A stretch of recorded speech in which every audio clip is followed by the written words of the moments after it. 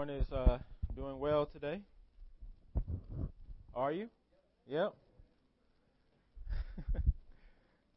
I'm doing great because my Bulldogs won.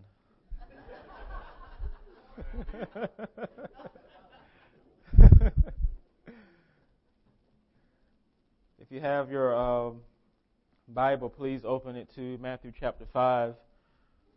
We're going to be looking at verses 33 through 37. Matthew chapter 5, verses 33 through 37.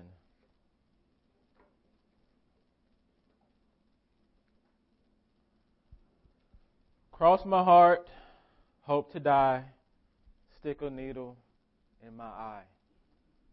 Many of you know this childish oath, right? I know when I was a kid, I've taken that oath many times. And some of you probably still do today in some form or fashion. You see, the oath is meant to communicate that one is serious about keeping a secret and being honest and truthful in what they promise and say. Your secret is safe with me. I promise I would do that. I swear. I cross my heart, hope to die, stick a needle in my eye. But now there's a twist with this childish oath. Because as kids, you see, we sometimes say this oath with our fingers crossed behind our back. We say it, but we have our fingers crossed behind our back. And the reason we have our fingers crossed is because we really have no intention of fulfilling what we promise. We communicate it with our lips, but our hearts are far from that commitment. We would not follow through, so we have our fingers crossed behind our backs. All of us have a natural tendency to make promises, take oaths, swear to do things, and we don't always follow through. This is seen in our country, this is seen in the world, where people blur the lines between truth and deceit. It is seen when people tell little white lies, because, it's just a little white lie. It's not a big lie, it's a little lie. It is seen in when we say yes, but we really mean no. Right? We say yes, but we really mean no. And we can even spiritualize it. I'll go ahead and say yes, but I ask for forgiveness later because I'm not going to do it. I'll go ahead and say yes, but I ask for forgiveness later because I'm under grace, not the law. Now this morning, Jesus is going to call each of us out for such a practice. Why? Because remember His goal so far in this series. And His goal is to present all of us as mutually broken people before the throne of God. Broken people who don't have it all together. Broken people who are not cookie cutter. Broken people who desperately need a Savior who redeems and a Lord who governs them. Regardless of who you are, regardless of your race, regardless of your politics, regardless of where you live and your zip code, you're broken. You either own it or you hide it. You either will own it or you'll hide it. So you have your Bible. This is God's Word. Matthew 5, beginning in verse 33. This is God's Word, not mine. Again, you have heard it, that it was said of those of old, you shall not swear falsely, but shall perform to the Lord what you have sworn. But I say to you, do not take an oath at all, either by heaven, for it is the throne of God, or by the earth, for it is His footstool, or by Jerusalem, for it is the city of the great King. And do not take an oath by your own head, for you cannot make one hair white or black. Let what you say simply be yes or no. Anything more than this comes from evil. This is God's Word. Will you please pray with and for me? Father, as we come to your truth, we desperately need your Spirit to come and draw our hearts closer to Jesus. We need the Spirit to move. We need Him to convict. We need Him to encourage. We need Him to give us what we need, Lord, to go back out and fight one more day, one more week. You're not naive, Father. You see clearly our lives. Our lives are an open book before you. We can come in here and look all nice and dress it up, but you know. You see You're not fooled. You know the insecurities. You know the sleepless nights. You know the worries. You know the frustrations. You see the brokenness. So, Father, I pray that you continue to break down our walls so that we can see you and so you can provide the healing that we truly need. We cannot heal ourselves. If so, Jesus did not have to come. If we could heal ourselves, He didn't have to go to the cross. But because He came and died, it shows us that we cannot fix ourselves. We can band-aid it, but we can't provide true healing. So Holy Spirit, undo us. Holy Spirit, break us. Holy Spirit, humble us. Humble me, Lord. For I'm preaching to my own heart. You see my sin. You see my frustration. You see my insecurities. I'm a beggar beneath the cross, just like everyone else here. And I'm looking up at you, just like everyone else here is doing too. So Holy Spirit, descend. Holy Spirit, do what you do best. That is draw your people closer to the heart of Christ. And in Christ's name I pray. Amen. In these verses, Jesus is using God's moral law to bring you face to face with your own brokenness. That's what this is what He did in the verses 21 through 33, where He used the 6th and 7th commandment to do so. Now, in the verses before this today, He's going to show us that there are some implications of the 3rd and 8th commandment that we don't always fulfill, we don't fulfill and we don't honor. Namely, oaths and vows, making oaths and vows that we really have no intentions on fulfilling. When you say the oath, cross my heart, hope to die, stick a needle in my eye, do we really mean it? Or are we saying it with our fingers crossed? We say the right words, but where's our heart? Where's your heart? See, Jesus is going to show us the brokenness in such a practice. He says, you have heard that it was said of old. This is a reoccurring phrase in this part of Matthew 5. And He uses this phrase to introduce a misunderstanding, some misinterpretation, some misapplication of God's law by the religious leaders of the day. Who were the religious leaders of the day? It was the scribes and the Pharisees. And what was their problem? They had a natural tendency to focus on their external righteousness. If I look good on the outside, then I'm fulfilling God's requirements of the law.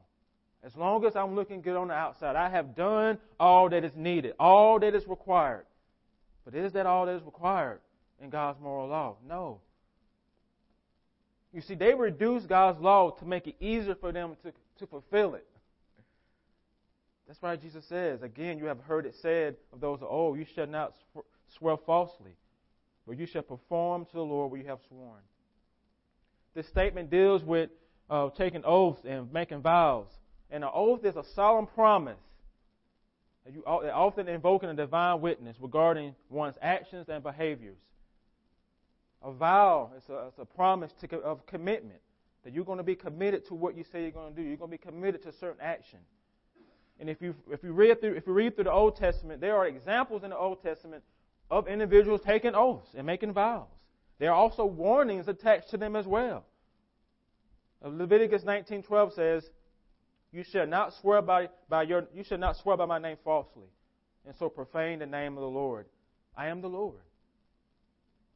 Even the 3rd commandment says, "You shall not take the name of the Lord in vain."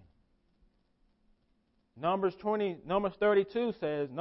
verse 2 says, "If a man vows a vow to the Lord, or swears an oath to the Lord," I lost my place.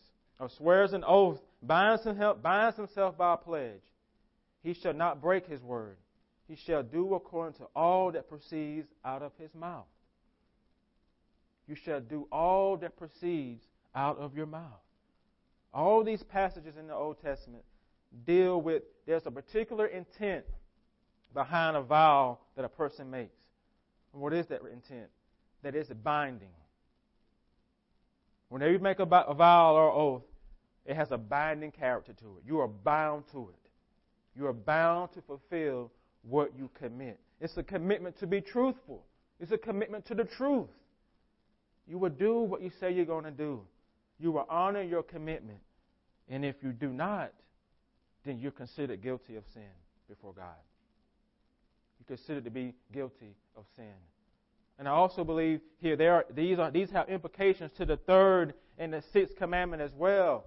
We know the third commandment says you shall not take the name of the Lord in vain. And the sixth commandment says you shall not swear falsely against your neighbor. Both of these commandments deals with the use of the tongue, that you will be truthful and honest with the things that proceed from your mouth. Truthful and honest. The things that you say will be truthful. But is it? Look over your week. When you're on your jobs, when you're with your neighbors, when you're with your kids, when you're with your spouses, or you're with your significant other, have you been truthful in the things that proceed from your mouth, in the commitments that you make? When you tell someone, you can trust me, is that sincere?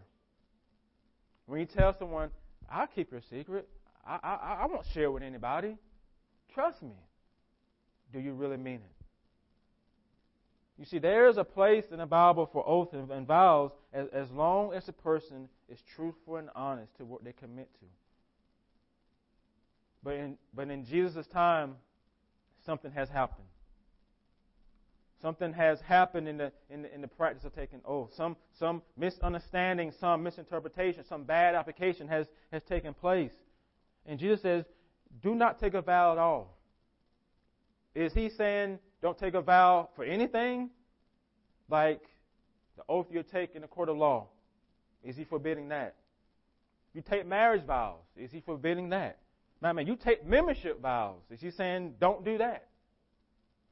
No. That's not what he's talking about in this context.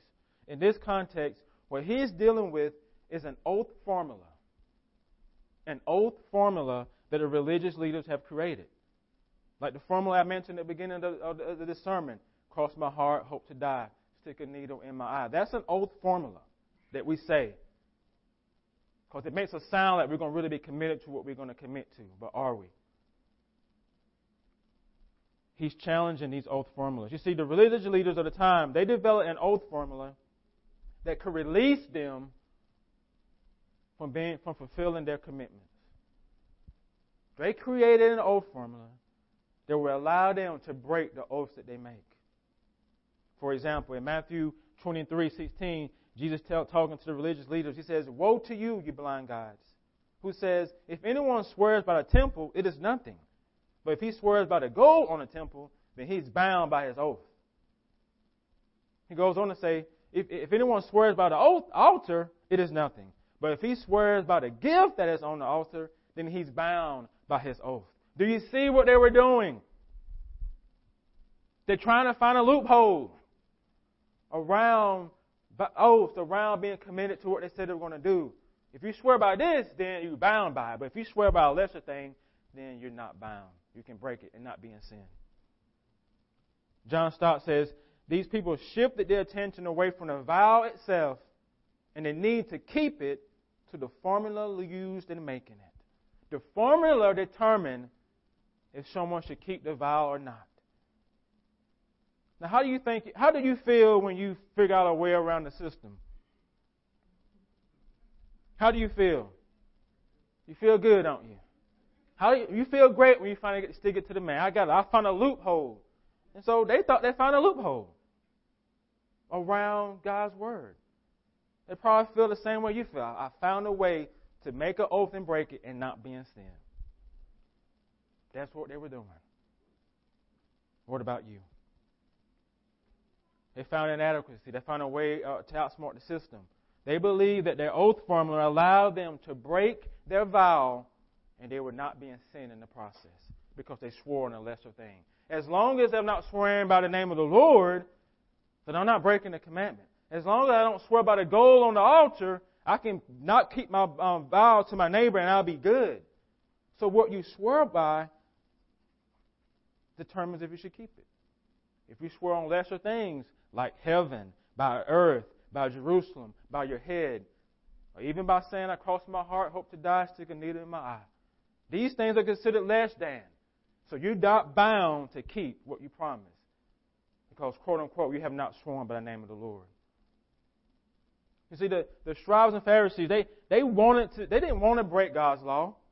They didn't. So they came up with all these regulations so to help them not to. They didn't want to break the third and sixth commandment. And so they developed these formulas as a way around it. And what they were doing is they were actually lowering God's standards.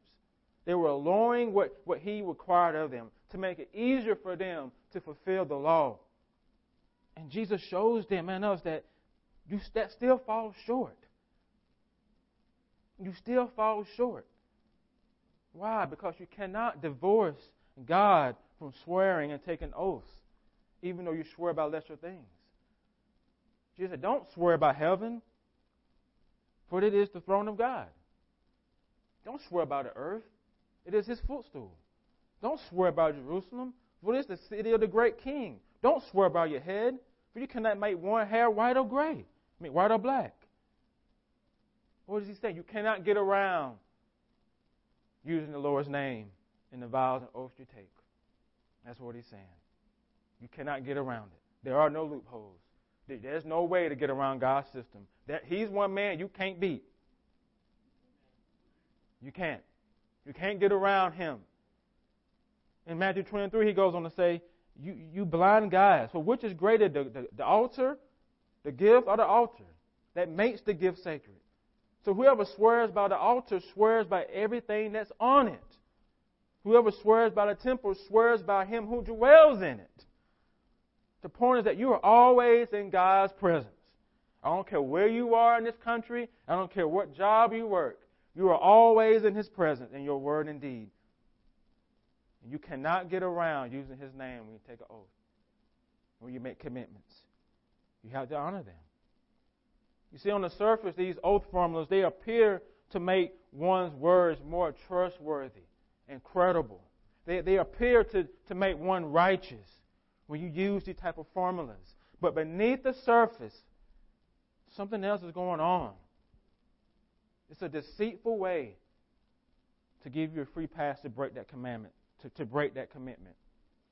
Deceitful way to get around fulfilling what you were promised to fulfill.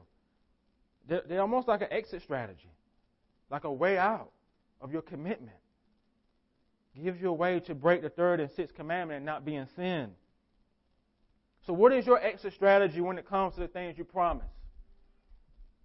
What oath formula do you use? To cross my heart, hope to die, stick a needle in my eye?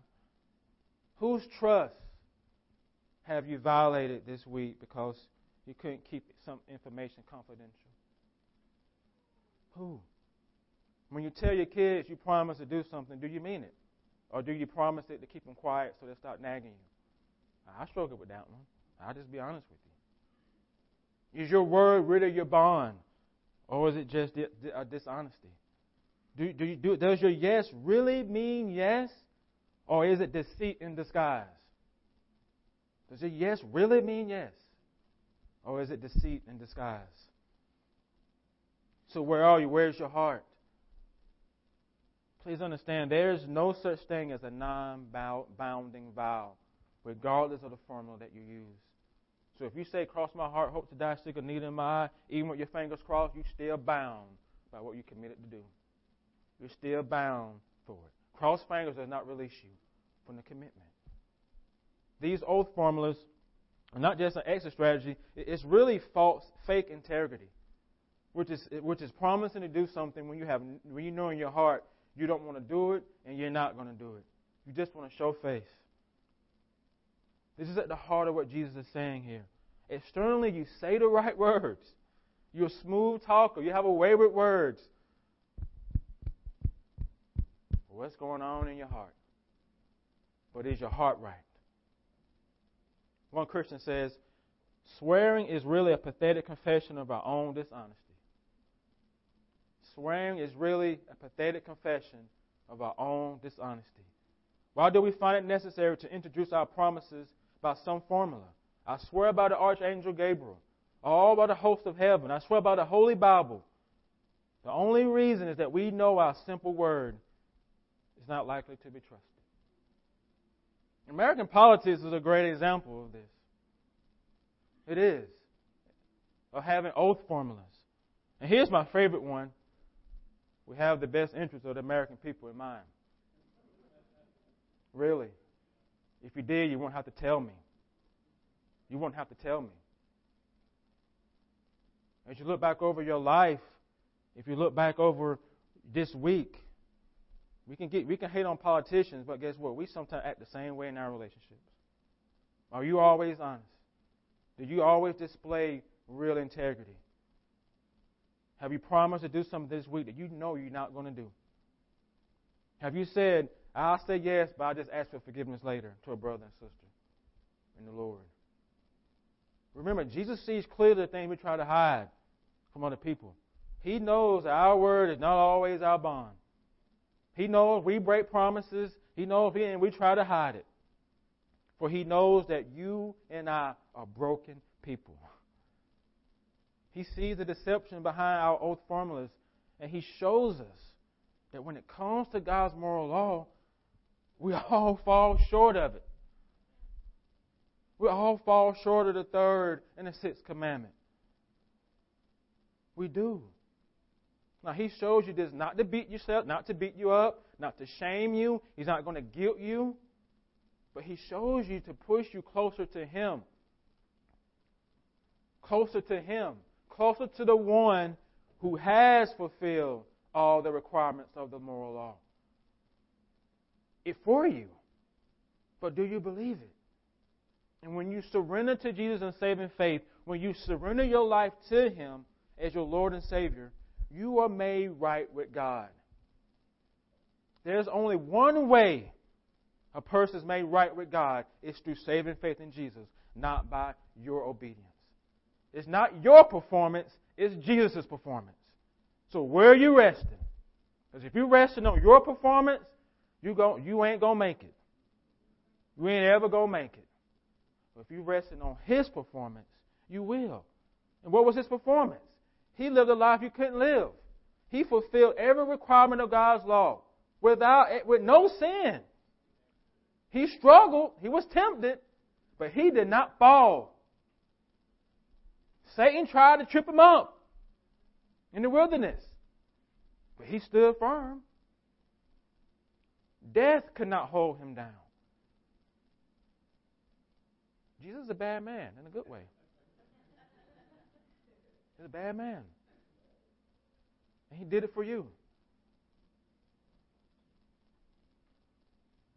When you see and embrace your own brokenness, you will stop living to earn favor.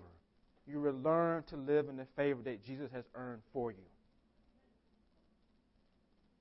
When you embrace your own brokenness, you will stop living to earn the favor that Jesus has earned for you.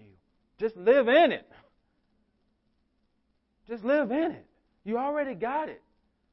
There's nothing else you can add to what Jesus has already done. You know, what did He say on the cross when He died? It is finished. But do you believe it? Or are you still trying to add to what He already accomplished for you? He alone atones for your sin. He alone makes you right with the Father. And those who are right with God live by faith and repentance, not by trying to be a good Southern Christian. You live by faith and repentance. And when the Holy Spirit works in your heart, it will change you. It will change you. And in our context, it means you will learn to honor your commitments and stand true to your word. Jesus redeems us from our sin, but He don't leave you in it. He redeems you, but He don't leave you in it. He does want us to live a certain way. And what does He say? Let what you say simply be yes or no. Anything more than that comes from evil. Let what you say simply be yes or no. Anything more than that comes from evil. What is He calling you to? He's calling His people to practice truthfulness and honesty in the words they say, as opposed to dishonesty and deceit. Don't promise to do something you know you have no intentions on doing. Don't let the fear of man deceive you into doing things and saying things you shouldn't say. Don't do it. Just say, I ain't going to do it. Bonhoeffer says a disciple is called to be salt and light even in his words. A disciple is called to be light even in his words. Are you light even in your words when you deal with the people who frustrate you? Your neighbor? The people who get on your nerves? How about when the holidays come? Is that going to be true of you on Thanksgiving dinner? When you go home? What about Christmas? Are you going to be light in your words?